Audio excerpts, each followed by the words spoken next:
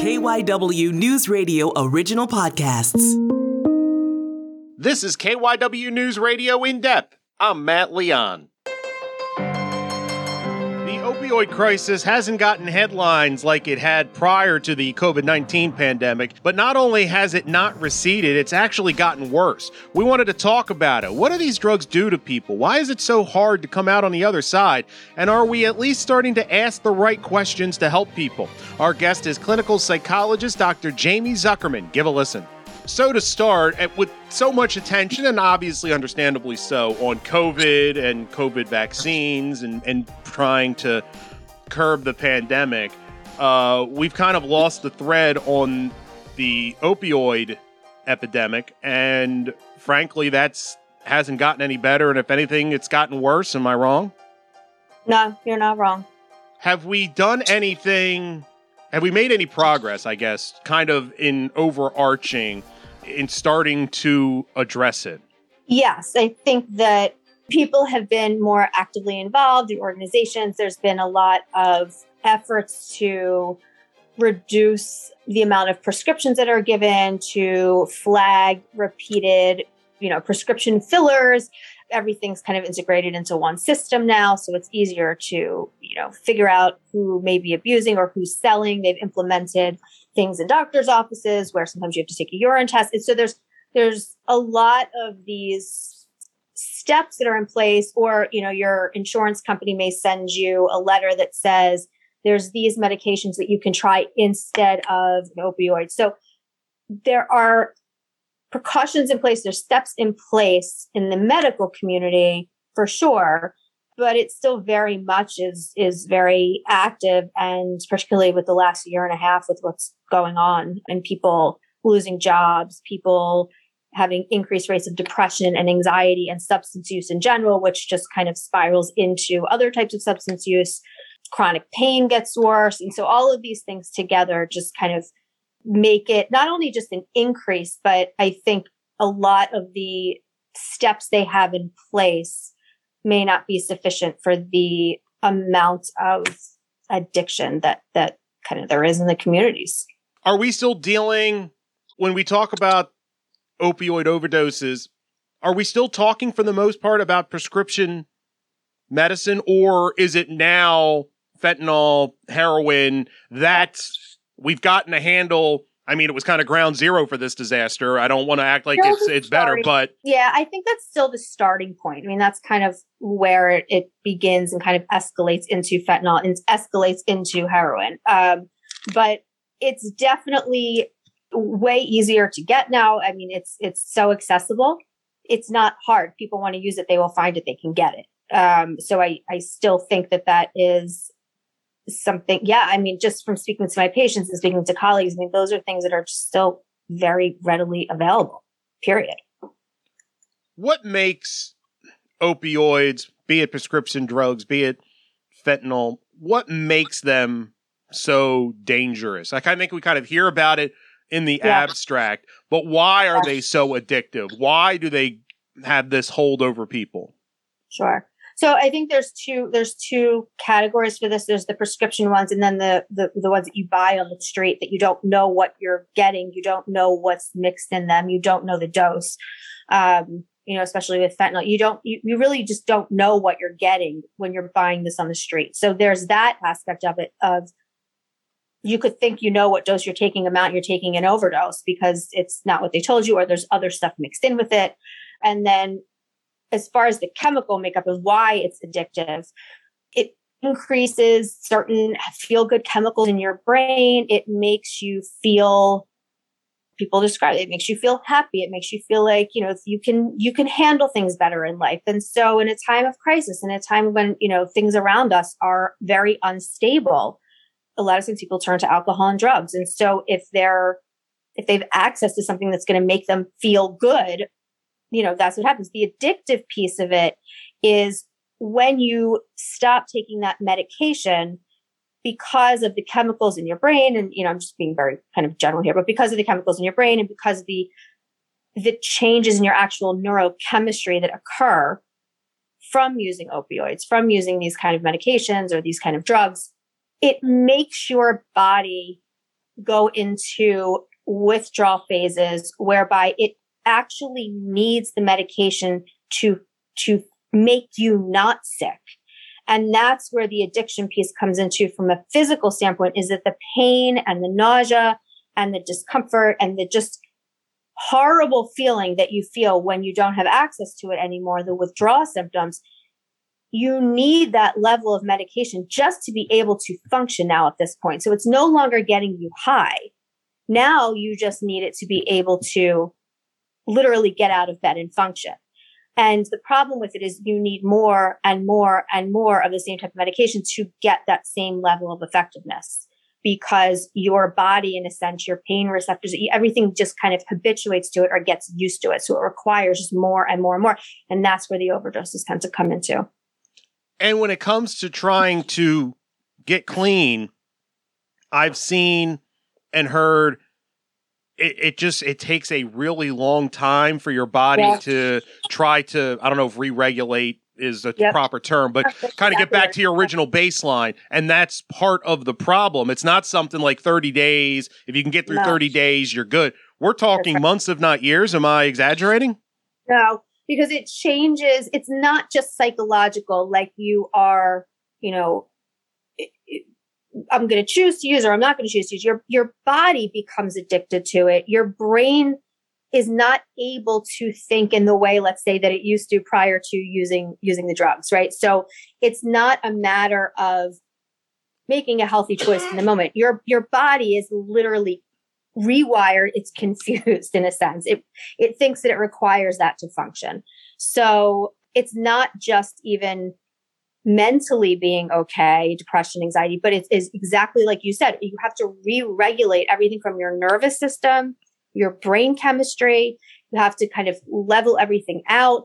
And it's going to take a really long time. And it becomes a disease, literally, because your body is physically craving it and it's affecting it. And your organs aren't working properly. Your heart's not beating properly. Your breathing is not regulated. Everything is off. So it's not as simple as just trying not to use. When it comes to trying to get clean, where do you start? If it has this type of hold on you and not just, mentally, but physically, emotionally, how do you start? I mean, oftentimes it'll start somebody overdosing. And, if they're in the hospital and people come talk to them, they offer them help, and hopefully that can be a starting point for them. I think it's very, very difficult. I know it's very, very difficult for people to initiate help on their own. It's scary. They're scared of how sick they're going to feel. They're scared of how they're going to function without this. And so they really don't reach out for, they may reach out for support, but I think a lot of times the fear of what it's going to be like is really what stops them from doing it. And the truth of the matter is, by the time they get to that point, their support system has probably melted away. And they probably don't have that many people around them to say, listen, we're getting you help, whether you like it or not, because everybody around them at that point is also probably using too. So you don't really have that external support to help you be a little bit more objective, because chances are you're so locked into this toxic environment anyway that it's hard to get out of it. So it really is something that's going to happen if somebody gets really sick, somebody overdoses, and somebody can kind of help you from the outside rather than, inside out. We talked off the top about whether we're starting to get it and starting to move in the right direction. Do you think there is enough mainstream appreciation of what these prescription drugs and fentanyl, what they do to you? And we talk about like altering brain chemistry. Do you think people understand what we are up against? And it's not just like I said earlier, go to a rehab facility for 30 days and keep off it and you'll be fine. I mean, this is incredibly difficult. Yes.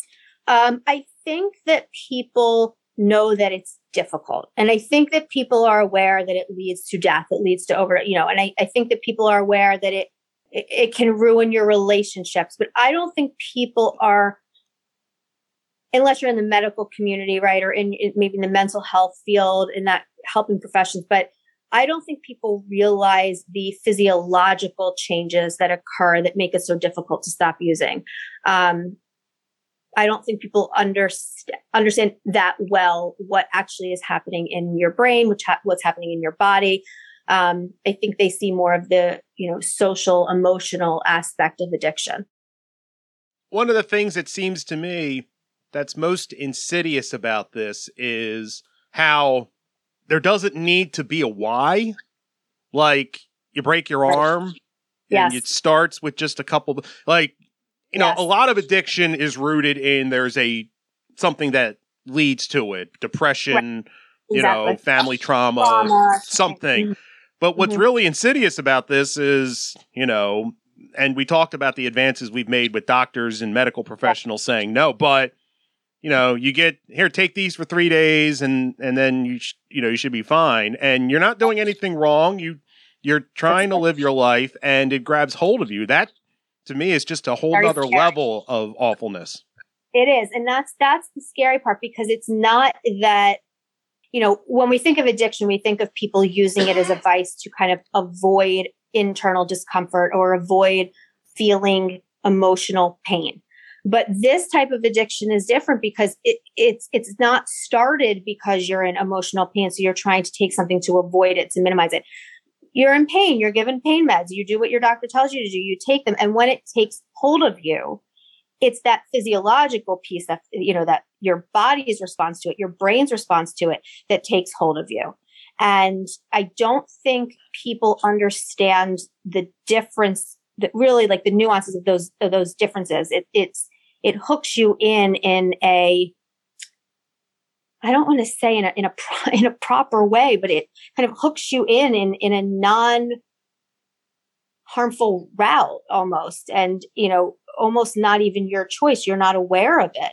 And then before you know it, your body's craving it. And before you know it, then you're addicted. And then after that, when you can't get any more prescriptions, that's when people start to buy it on the street. And then you're not going to work. So then you lose your job. And then and so it cycles into a prescription that's given, let's say, for real pain, become addicted, let's say, unfortunately. And then it starts to translate into what people think of as addiction, right? Like, stealing or losing your job, losing your house, losing your friends, things like that. But it doesn't start like that. And I think that's what people don't get. That being said, though, and you talked about, the last year and a half, trying to live through a pandemic where not just is it awfulness on the surface with the virus, but we've kind of had the Band-Aid ripped off American society, and we've seen inequities. We've seen racism on display. We've seen it encouraged at the highest levels. It's a lot to deal with. So you kind of mix that in with the insidiousness of these drugs, and my goodness, it's almost amazing. It's not an even bigger problem. I have a feeling that in the next 6 months to a year, we're going to see a massive increase in a lot of mental health issues. I think that when people get reacclimated to society, reacclimated to their jobs and school and things like that, and everybody's kind of back into it instead of this 1 foot in, 1 foot out. I think when people start to get settled and they're not distracted by things, I think you're going to see a huge jump in depression, anxiety, suicidality, and substance abuse. I'm curious, just kind of with people, clients you see, patients you see, how often does opioid addiction come up, if not directly, tangentially? A lot of times it comes up because it's the spouse or the boyfriend or the girlfriend of the person that I'm seeing.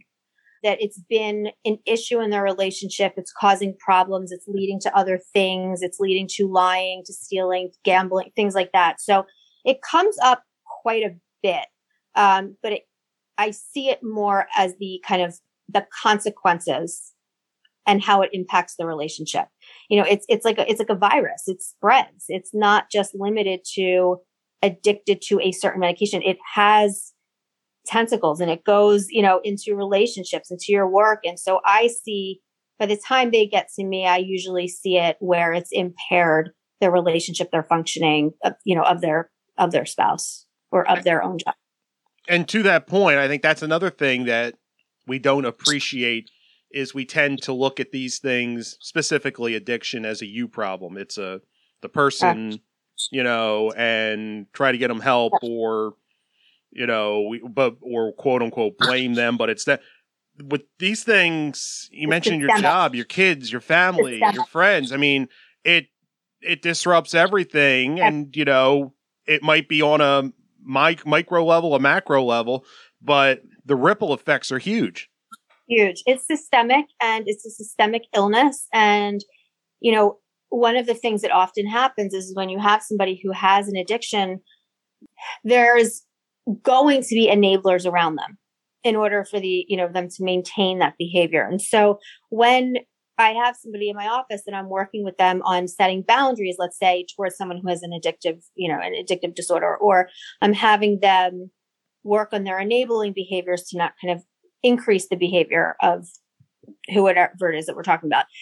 When that dynamic shifts, it throws off the entire system. So if one person is setting a boundary, it may cause somebody else in the system to feel guilty, so they let down their boundaries, and it may cause people to be uncomfortable, and everybody's role starts to shift. And so when you're dealing with addiction, it doesn't just affect the one person; it affects the roles of everybody in your immediate circle, and as you said, kind of the ripple effect. Because when one person changes their behavior, the whole dynamic gets kind of thrown off balance, and people will really try to get everyone back to that status quo. Even though it was unhealthy, it was still familiar. And there's a lot of pushback. So you would be surprised how the people around the person with addiction very much contribute to that dynamic. And that's what I'm saying. It's systemic. It's so much more than just that one person. We talked a little bit, if people wanted to start to get help, what does that road look like? I've seen a lot, methadone kind of helps to at least level you off, and you still need to take that, but it's a long road. What does it look like if you're trying to come out of this, and you're genuinely trying to do all the right things and take all the right steps? Yeah. I mean, it ends up, once let's say for lack of a better word, once it's out of your system, right? Let's say once you're kind of regulated and you are now kind of re-entering your life, right? After all the consequences that have occurred as a result of your use, like you still have to face all of that. And so the roads of recovery, particularly with opioids, there is a lot of relapse setbacks. My easy answer would be, I don't think it would be beneficial to not be in some sort of therapy or some sort of, Narcotics Anonymous, something where you are being held accountable, at least from the psychosocial piece of things, because that's really what's going to keep you on track to propel you forward, is the support that you have around, the doctors that you have around you, the willingness to set boundaries by family members towards you, having kind of an action plan in place if you feel that you are starting to slip into something else, right? Have somebody that you can call, have someone that's going to be there for you. It's damn near impossible to go through a journey of recovery without having support. It makes it so much more difficult. And so that really, in my opinion, is first and foremost what you need to make sure that you have connected, or else it's going to be a difficult road. To wrap up, you mentioned 6 months to a year, the mental health crisis, and I agree with you that we will be facing or have to have a reckoning with. Are we in any way, shape, or form prepared for anything close to what we could be seeing? I don't think so. I know people maybe will disagree with me on this, but I really don't think so for a couple of reasons. One, you are going to be dealing with a collective trauma on such a large scale, and nothing we've ever experienced, right? And I think we've mentioned this before. The only thing I can think of, but it's not even comparable, would be 9/11. But that's has a beginning, a middle, and end. It's an isolated event. This is more of a complex PTSD where it's a culmination of these small experiences over time that just keep re-traumatizing you over and over. The vaccine, do we get a booster? Do we not do this? Do we do that? I mean, it's this constant in, 1 foot out approach. So it maintains our alertness. It maintains our amygdala, our switch is always on now because we're constantly on guard. So you have mental health workers that are burnout. You have frontline workers, ER docs, ER nurses. You have, police officers, firemen. There's so many people that have been pulled into it because of their jobs and they are burnt out. So you're going to see a lot of burnout. You're going to see a lot of substance abuse because of the burnout. You're going to see a lot of substance abuse because they can't handle what they were seeing. And then people who lost people, for no reason, just no reason. And I just think that people are, no, I don't, it's a short answer. I don't think we are prepared for that. I don't think we have the staffing. I don't think we have the resources. I don't think we have access to the resources. I think it's going to be difficult. That's it for this episode of KYW News Radio In Depth. You can listen to the podcast free anytime on the Odyssey app, and you can find it wherever you listen to your favorite shows. I'm Matt Leon, and we'll have another episode out soon.